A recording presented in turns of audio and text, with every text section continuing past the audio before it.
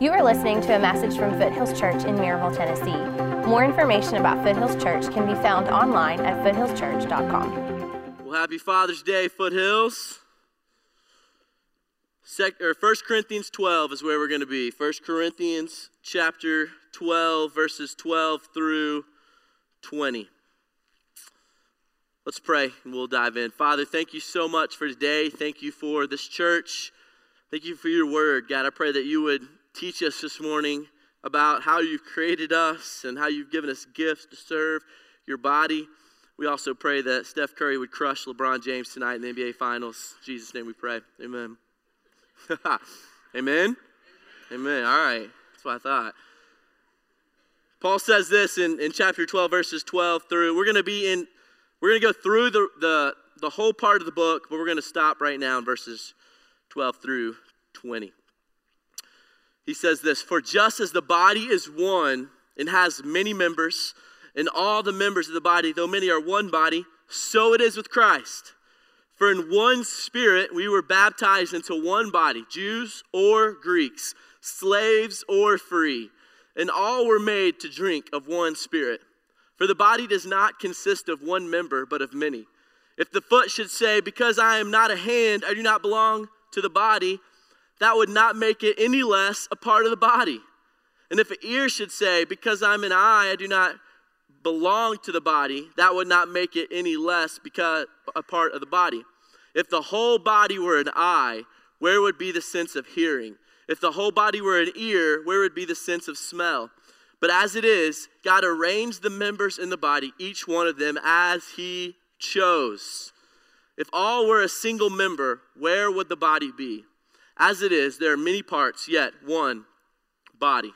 When I graduated college, I went straight into seminary and I accepted a job working at a used car dealership in Louisville, Kentucky, which is where I lived at the time, and I lived in downtown. This used car dealership was in downtown Louisville, and the men who owned the car lot were members of the church I attended at the time. They were friends of mine. I was friends with their children. I had eaten dinner at the dinner tables in their homes, and they offered me actually a pretty good job and really good money as a college student to work for them Monday through Thursday. And I didn't have a job at the time, and because I had just finished my final season of college basketball, and I was dating Grace, and I wanted to marry her, and Grace's dad said I had to get a job before I did that, so it seemed like a good idea. And so I accepted the position. The job description was great. I would wash cars, detail them, run and go pick up cars for the auctions, from auctions and other places, drive them back to the car lot, get them ready to be listed as inventory the next day. And it all seemed great. However, there was one problem with this. Until that time, I had no idea how to drive a stick shift. And this was a luxury used car dealership.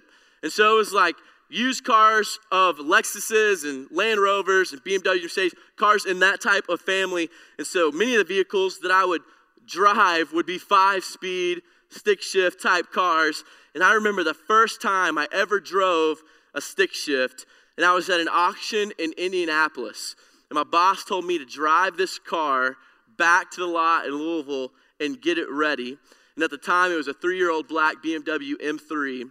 It was a pretty sweet car. And so he tossed me the keys, and I got in the car. He wanted me to follow him back. And I got in, and I realized immediately that it was a 5-speed. And so I'm thinking, all right, how hard could this be? I waited for my boss to drive away because, obviously, and I began to figure out how to drive this new 5-speed BMW. And remember, I hadn't driven a stick ever in my life until this moment. So I pull out my phone, I start Googling how to drive a stick shift. First, because I couldn't figure out how to turn the dang thing on. I watched a couple YouTube videos, turned the car on, finally got it in reverse, and bunny hopped that thing all the way back to the car lot in Louisville. And I pulled into the parking lot, and I didn't put it in neutral before I took my foot off the clutch, and I bunny hopped that thing straight into the side of a Land Rover. And they were gracious to me. They gave me another shot, and until I wrecked another car in the parking lot, and they basically fired me. I was distraught. but I learned a lesson that I will never forget. I learned pretty quickly that I was simply trying to do something that I wasn't good at. And in the body of Christ, it's the same concept. There are things that I'm good at, and there are things that I am terrible at. And there are things that you are good at, and there are things that you are not good at. And there are gifts that God has given me. There are gifts that God has given you. And he's given us gifts to flourish as individual members of the body of Christ and to build up the body of Christ. And so in week 1 of this series, we learned that when you experience God, you change. Last week, we learned that you are sent with a purpose. Saved people are sent people. And this week, I want you to see that God has gifted you to accomplish his purpose for sending you. God has gifted you to accomplish his purpose for sending you. I think so often in the body of Christ, we operate like I did at my job at the used car dealership. I'll take the job because I don't have one. I'll figure it out as I go. Oftentimes there are 2 things happening in the body of Christ. However, when the church needs people to volunteer, like, oh, you've got a heartbeat, you're a real person, I think. We need you, people, come volunteer right now. And then you come and volunteer because there are needs. Then you get burned out because you aren't serving necessarily where you are gifted in the first place and where you find energy. You're just serving where there is a need. And on the other side of the coin, much of the time we don't necessarily know the spiritual gifts that we have in order to serve properly as we ought to serve. And so at Foothills, we want to equip you to be ready and to be equipped by God for every good work. This is the work of pastoral ministry according to the book of Ephesians. That pastoral ministry is to equip the saints for the work of the ministry. In other words, pastors to equip those who aren't pastors to do the work of pastors and to equip you to understand your gifts and to function and flourish where God has created you and where God has designed you. That is the purpose of pastoral ministry.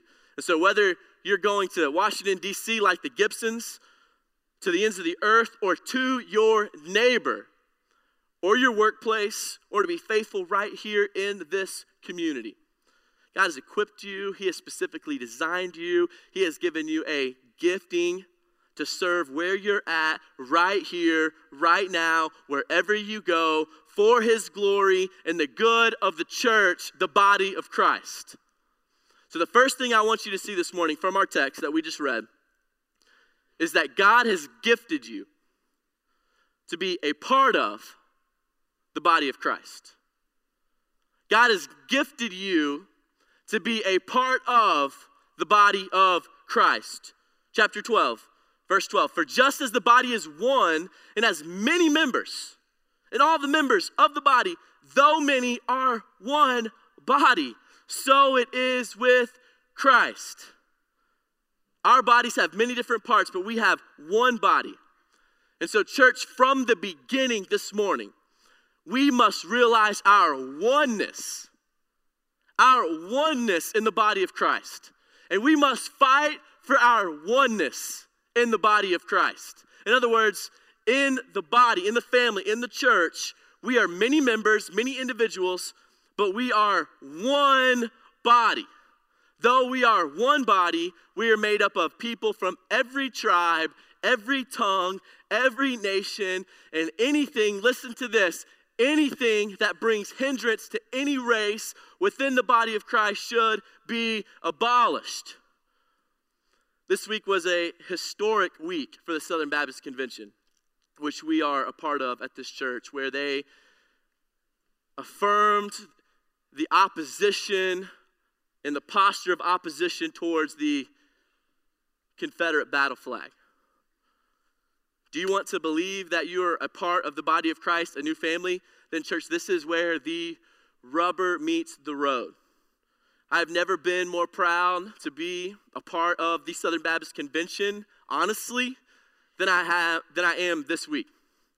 So no matter your opinion on its heritage, you cannot deny its place in history as a symbol of slavery against our African American brothers and sisters. Church, this is what it means to be one. When one part of the body hurts, the rest of us hurt. Verse 26, when one part of the body suffers, all suffer together. I love what Russell Moore says about this issue. He's the president of the Ethics and Religious Liberty Commission of the Southern Baptist Convention. He made a statement this week and said, I'm a descendant of Confederate veterans too. But my family history is more complicated than just that. I'm a part of another family now, a bigger family that spans heaven and earth, a people from every tribe, tongue, and nation and language. The gospel frees us from scrapping for our heritage at the expense of others. The gospel frees us, as the Bible says in Romans 14, verse 19, to pursue what makes peace and for mutual upbuilding. The gospel calls us to bear one another's burdens. What hurts one part of the body hurts us all. As I've said before, the cross and the Confederate flag cannot coexist beside each other without one setting the other on fire. End quote. If you want your faith to have realness here, as Southern Christians, we must do the hard work of loving our gospel heritage more than our Southern heritage. This, church, is oneness. And church, we must fight for this oneness because it doesn't come easy. You are a new creation in Christ. The old has been crucified at the cross of Jesus Christ. The new you is a part of a new family, a new body, a new kingdom. But we are still different. That's the beauty of the Christian family, complete unity in diversity, oneness and differences. And I don't want to deny that we have differences either. Over the past several weeks, we have been having the hardest time keeping my 2-year-old in bed at night. And so I go through this same routine almost every night for a month now. I will put him in bed and I'll say, Ivor, do not get out of bed. He'll say, yes, sir, Daddy. I walk to the door, I shut the door, and I hear this boom. I mean, it's him leaping out of his bed. You know, he's walking over. Well, I hear the little pitter-patter over his noise machine. He turns off the noise machine, and he opens the door, and he peeks his head out. And so I go through, again, our little pattern of discipline, and I put him back into bed. I say, Ivor, do not get out of bed. Yes, sir, Daddy. I shut the door. Boom. You know, same thing, pitter-patter of noise machine, turn it off. And so as I'm going through this, I'm beside myself. I'm like, all right, it's time to have a daddy-son talk about this. And so we sit down on his floor one night, and I'm beside myself. I'm so frustrated. It's probably during an NBA game. And so I'm sitting on the floor, and I look at him, and I'm like, and at this time, I've even tried to bribe him into a new Star Wars bed. I mean, that's kind of where we're at. So judge my parenting how you want to. But so I'm sitting on the floor, and I'm like, Ivor. And I go there. I'm like, big boys stay in their own bed. And he looks at me. He's like, Daddy, I'm not a big boy. And so I go there. I'm like, all right, you a big girl? And I'm not trying to be crude here, but he goes, no, Daddy, I'm not a big girl either. I'm a big guy because I have a pee-pee. I was like, yes, you do, son. Even my 2-year-old understands the differences between people. And differences can often be used as dividing walls. Church, we must fight hard for oneness in the body of Christ. God has gifted you to build oneness, not walls around your way of thinking. He has gifted you to build bridges and not set up walls. However, in the body of Christ, differences are not used as dividing walls. Differences are used uniquely in the building up of the body of Christ for Him and for our flourishing and for our joy. Church, we are one body. We are unity in diversity. We are every tribe, tongue, and nation. We are every skin color. We will be every language. Verse 13, for in one spirit we were all baptized into one body, Jews or Greeks, slaves or free, and all were made to drink of one Spirit. God has gifted you to accomplish his purpose for sending you. God has gifted you to be a part of the body of Christ. You are not gifted to hoard your gifts, but to use them to bring oneness to which Paul is writing, which brings us to our second point. God has gifted you to serve the body of Christ. God has gifted you to serve the body of Christ. If you're a Christian this morning and you put your faith in Christ and repented of sin and the Holy Spirit indwells within you, he has given you a spiritual gift. And the Bible teaches us that God has gifted you through the Spirit to use this gift for the building up of the church. Verse 14, let's read verse 14 through 20 one more time. For the body does not consist of one member, but of many. Right? If the foot should say, because I'm not a hand, I do not belong to the body, that would not make it any less a part of the body. And if the ear should say, because I am not an eye, I do not belong to the body, that would not make it any less a part of the body. Verse 17, if the whole body were an eye, where would be the sense of hearing? If the whole body were an ear, where would be the sense of smell? But as it is, God arranged the members in the body, each one of them as he chose. If all were a single member, where would the body be? As it is, there are many parts, yet one body. In other words, church, you have a great gift that God has given you. Individually, I'm talking. Individually, you have a great gift that God has given to you. So I want to have a quick conversation on understanding your spiritual gift for a minute. I want to ask this question. How do you know your spiritual gifts? I just want to give you 2 points that are fairly simple. And the first one is this. Start serving somewhere. It's very elementary. Start serving somewhere. If you are not serving somewhere FC, you are missing out on an incredible growth opportunity. And not only incredible opportunities for you and your family, but incredible opportunities to find joy in the flourishing of the body of Christ and to live as you were created and gifted to be. When you start serving, you will begin to realize that what you're good at and what you're terrible at. I am a terrible used car lot guy. But I would have never known I was a terrible used car lot guy unless I accepted the position. I could have gone through my whole life thinking, yeah, I could be a great used car lot guy, right? By God's grace, I learned that pretty quickly. But you get the point. Begin serving somewhere. Find something that gives you energy. What do you enjoy doing? How do you enjoy serving? So just start serving somewhere. You'll learn pretty quickly if you enjoy it or not. The second thing is this. Have other people affirm your gifts. Have other people affirm your gifts. When I was in the 10th grade, I gave a speech in English class where I went around the room and I took the first letter of every person's name in the room and said a couple sentences about them, only using words that began with the same letter as their first name, such as Trent takes tacos to the Terrible Twos talking table twice tomorrow, 12 times Tuesday, 22 times Thursday to talk theology to Thomas. It was super lame. But after the speech, my teacher was the first person ever in my life to tell me that I could potentially have a career in something that involved public speaking. No one had ever said anything like that to me before until Miss Jennings encouraged me in that direction as a 10th grader. She affirmed that in me. I never would pursue planting a church in Washington, D.C. if other people in my life hadn't said, yeah, you can do this. We affirm this in you. Everything I've ever done in ministry up to this point has been starting things and then handing them off. Starting things, handing them off. And so for me, I get tremendous amounts of joy by doing so.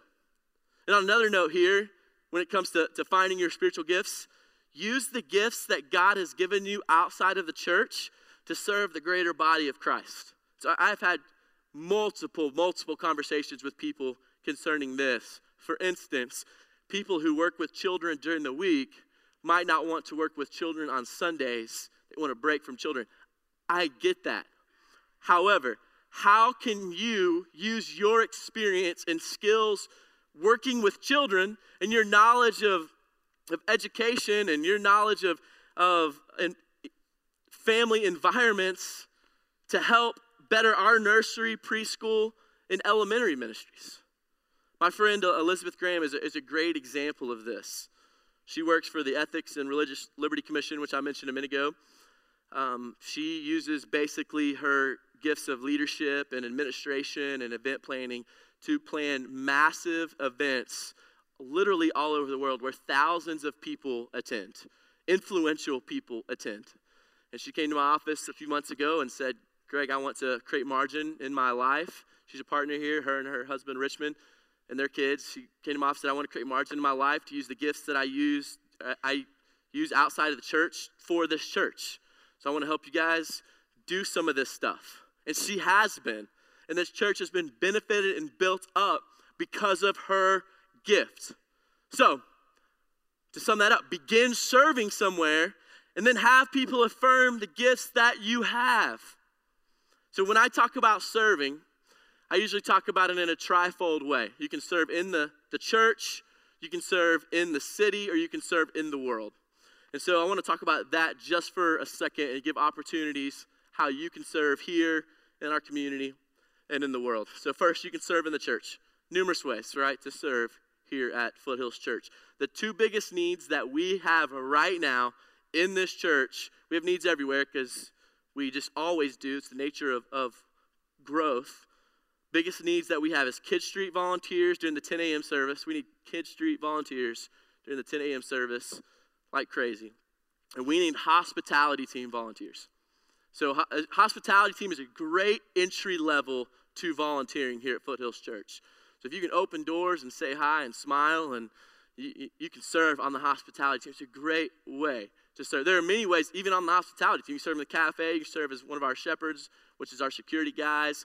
You can serve as an usher, you can serve as a greeter in the parking lot. I'm probably missing several, but there are so many ways to serve. And we need you to serve in those ways. So I ask you, how are you currently serving? Verse 27, you are the body of Christ and individually members of it. You don't get to exist outside of the body.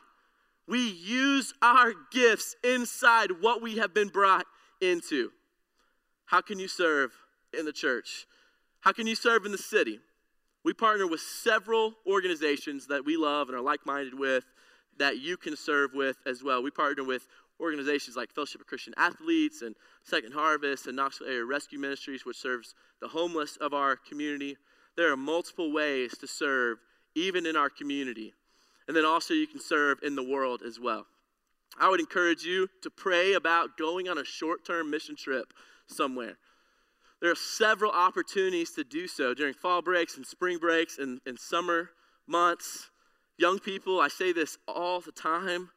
What if you used your summers to go overseas or to intern somewhere or to go do something through your summer months, those summer months where little responsibilities are quickly fleeting as the years go by, great opportunities to intern, serve overseas somewhere. You can also, and I'm obviously bent towards this one, serve with Veritas City in D.C. Last week we talked about how God is sending the Gibson family, Grace, Cora, Ivor, and myself to D.C. to plant a church in the city. And we talked about how you can partner with us and you can pray for us. You can give to Foothills, which is also giving to us, to give to our mission, and you can go with us. We mentioned last week we're praying for families from a church that we love to be a part of a core team with us. And so just a side note, I was incredibly encouraged last week by all the emails and text messages that I got and notes just about your encouragement to our family and all the prayer warriors that we talked about last week who are going to be praying for us.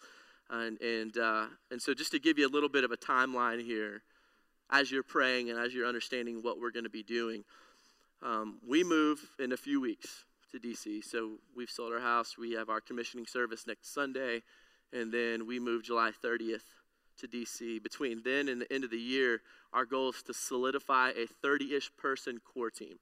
So basically what that means is people who want to be a part of a team for 6 to 12 months or however long they want to be founding members of this church plant.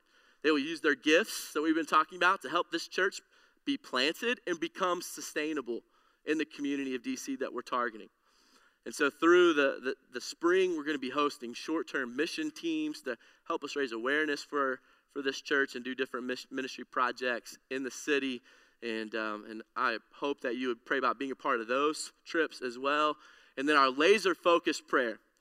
If I'm praying and as fast as God is blessing, that we would launch in August of 2017. So we're a little over a year away at this point, which we'll probably rent our worship space in a theater or a school.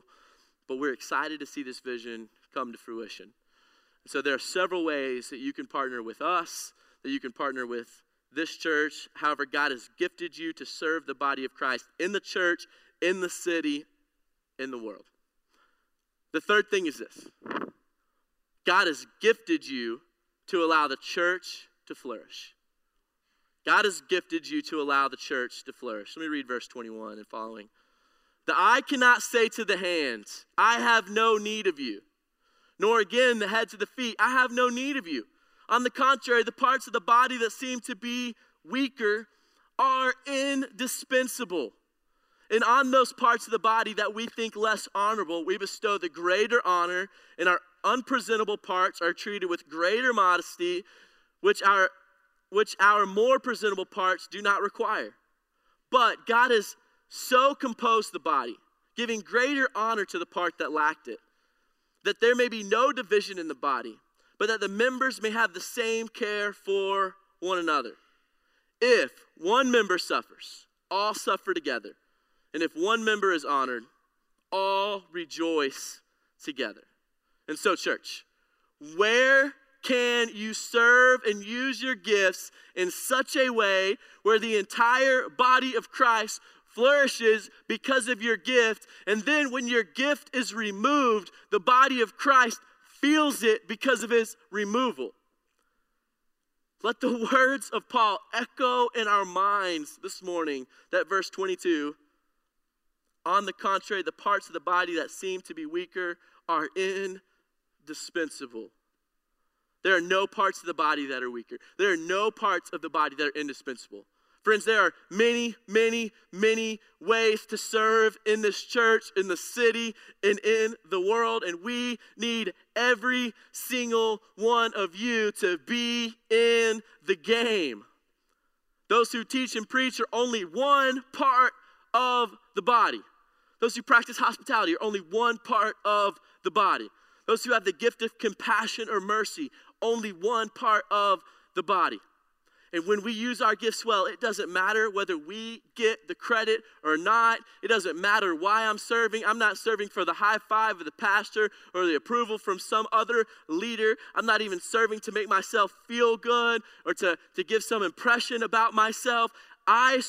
We serve and use our gifts because we are a part of the body of Christ, and the body of Christ cannot function unless every part of it is working together properly. And so I want to brag on my wife, Grace, just for a minute. Not many of you know this, but Grace has served faithfully as our volunteer Sprout director for the last 2 years. And she doesn't get praise from the stage. She doesn't get singled out in any environments and things like that, but she has put 10 to 15 hours a week for the last 2 years into being a volunteer to lead our Sprout ministry, which is our babies and our crawlers and our walkers. And so I've watched her serve faithfully for 2 years. So she comes in every week.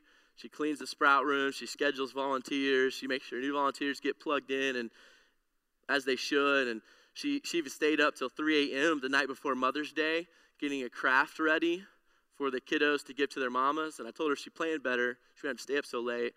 That conversation didn't go over too well at the moment. But I'm sitting on the couch this past Tuesday, and Grace is sitting on the other couch just typing away, and I hear like some sniffling, and I'm like, Grace, what is going on? And she looks up from her computer, and she's got these big crocodile tears in her eyes. And she's like, I just sent my last email to our Sprout volunteers telling them how much I love them and how thankful I am for them. So I know she's my wife, and I'm allowed to brag on her.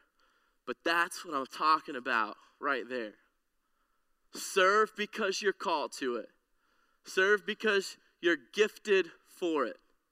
Serve for the fame of Christ. Serve when no one is watching. Serve not for the attention from others. Serve because you are a part of the body of Christ Church. God has uniquely gifted every single one of us. And in that gift, when we serve, we find great joy because we get to serve and see the body of Christ operate as it's supposed to operate. Individuals working together as one body for the glory of Christ. And so even though I've been encouraging you to get involved in the immediate needs of the church this morning, I don't want you to forget there is a kingdom of darkness at odds with the truth of the gospel outside of these walls today. Yes, I want you to pray big prayers for your life. I want you to dream big dreams for your life. But I want you to use the gifts that God has given you to spend your life fighting, going to war against the injustices and the kingdom of darkness of this world. A little confession time. My greatest fear in my life is not failure, but it's not using my life for things that could possibly fail unless God literally makes it happen. In other words, my greatest fear in life is to be comfortable, to not use my gifts, to not attempt big things, to preach all of God's word in fear that it would make some people mad. Isn't that silly? It's literally a fear of mine as we move to Washington, D.C. And sometimes even when I get up and preach before anyone, that what I would say would make them mad. And then I'm like reminded, who am I kidding? It's been doing that for thousands of years. But I say this as a pastor who loves you, your children, and this church dearly. My greatest fear for you as well is that you would live a life that is comfortable. And that you would miss out on the life for which God potentially created you and gifted you, which is to spend your life making much of Him through your gift sets and through your resources and where He's placed you. There is more joy in obedience than all the money in the world can buy. There is more joy in obedience than all the power in the world can give. There is more joy in obedience than all the happiness of material possessions that you can own. Listen to this. There is more joy in obedience than even the greatest adventures that life may bring. There is more joy in obedience than your own family can provide. There is more joy, church, in obedience than even our own children can provide. And my greatest fear in life is that I would live a life that is comfortable, because when I'm comfortable, I am also complacent. I probably, like you, begin to block out all the things that are wrong with this world, all the injustices of this world, and I don't have to force myself into action. And friends, there is no time for complacency. There is no time to barricade ourselves from the world. As Christians, we find ourselves placed into this world, this age, this culture, this time, to bring the truth and the light of the gospel of Jesus Christ to bear on all evil that is in this world. Friends, there is no time for complacency. Let me remind you why. We live in a culture where 56 million babies are aborted each year. We live in a culture where men and women can now choose their own gender and use the restroom of their choosing. We live in a culture where madmen shoot up nightclubs in Orlando. We live in a culture where 12.3 million humans are trafficked each year. We live in a culture where 4.8 million refugees live homeless, fearing for their lives daily somewhere in our world every single day. We live in a culture where over 500,000 people live homeless on any given night in America. We live in a culture of high racial tensions and extreme racial inequality even today. We live in a culture where 40% of babies born last year were born to women outside of marriage, with a high percentage of those living in poverty. We live in a culture where there are still 132 million orphans around the world. We live in a culture where there are over 400,000 children in foster care just in America. Should I repeat myself, church? There is no time to be comfortable. No matter your political views, we can all agree that in the gospel of Jesus Christ, there is much work to be done against the kingdom of darkness. In this city and in this world, wherever you pick up a stone and throw it and it lands, we can go to that rock, pick it up, start doing gospel work. And God created you. He put you in Maryville, Tennessee for such a time as this, to send you to use your gifts for His glory and His kingdom. So how are you using the gifts that He has given to you to make a Grand Canyon-sized difference in our community and in our country and in our world today? So I was distraught after I was fired from the used car lot back in seminary. I felt like a failure. I felt like an idiot. I began to believe the lies that only stupid people get fired from detailing cars. But then I remembered my calling and my gifting, which was not to sell cars or work on them or detail them or, let's be honest, do anything at all with them unless I'm putting gas in them. Like, call me what you want to. I'm just not a car guy. And as I remembered my gift set, I began to speak all over Louisville. I began to speak all over Kentucky. Trent called me one day. He's like, hey, I'm moving to Louisville to plant Foothills Church. You want to come work for me? And 6 years later, here we are. By God's grace, I have preached in some capacity over 250 times here at Foothills. To me, that is way better than detailing any car. And now we're about to be sent to plant our own church in a city that desperately needs the gospel of Jesus Christ, and a city that influences the rest of the world. And so I ask you this morning, and I encourage you again, God has gifted you to accomplish His purpose for sending you. Be bold, be courageous, stand and ask the question, God, what are my gifts? How are you sending me to accomplish your purpose? Father, we pause before you this morning, thankful for the completed work of Jesus on the cross, that we don't ever have to wake up wondering about our state with you. We are sons and daughters adopted into your family. You call us children. We are co-heirs with your Son. Every good and perfect gift comes from you. Every material blessing that we have comes from you. God, I pray that you would allow us to see that the gift sets you've given us, the resources that you've given us, help us make a mountain of a difference in this city, in this community, right here in Maryville, Tennessee. Help us make a difference in Washington, D.C. Help us make a difference to the ends of the earth. Let us, in confidence, in boldness that we have in your Son, live to fight against the kingdom of darkness. Help us fight comfortableness. Help us fight complacency. There are seasons for those things. But let our lives be weighty and used for your great name. That's the prayer for my family. That's the prayer for this church family. And I pray that in your Son's name. Amen. Thank you for listening. More information about Foothills Church can be found online at foothillschurch.com.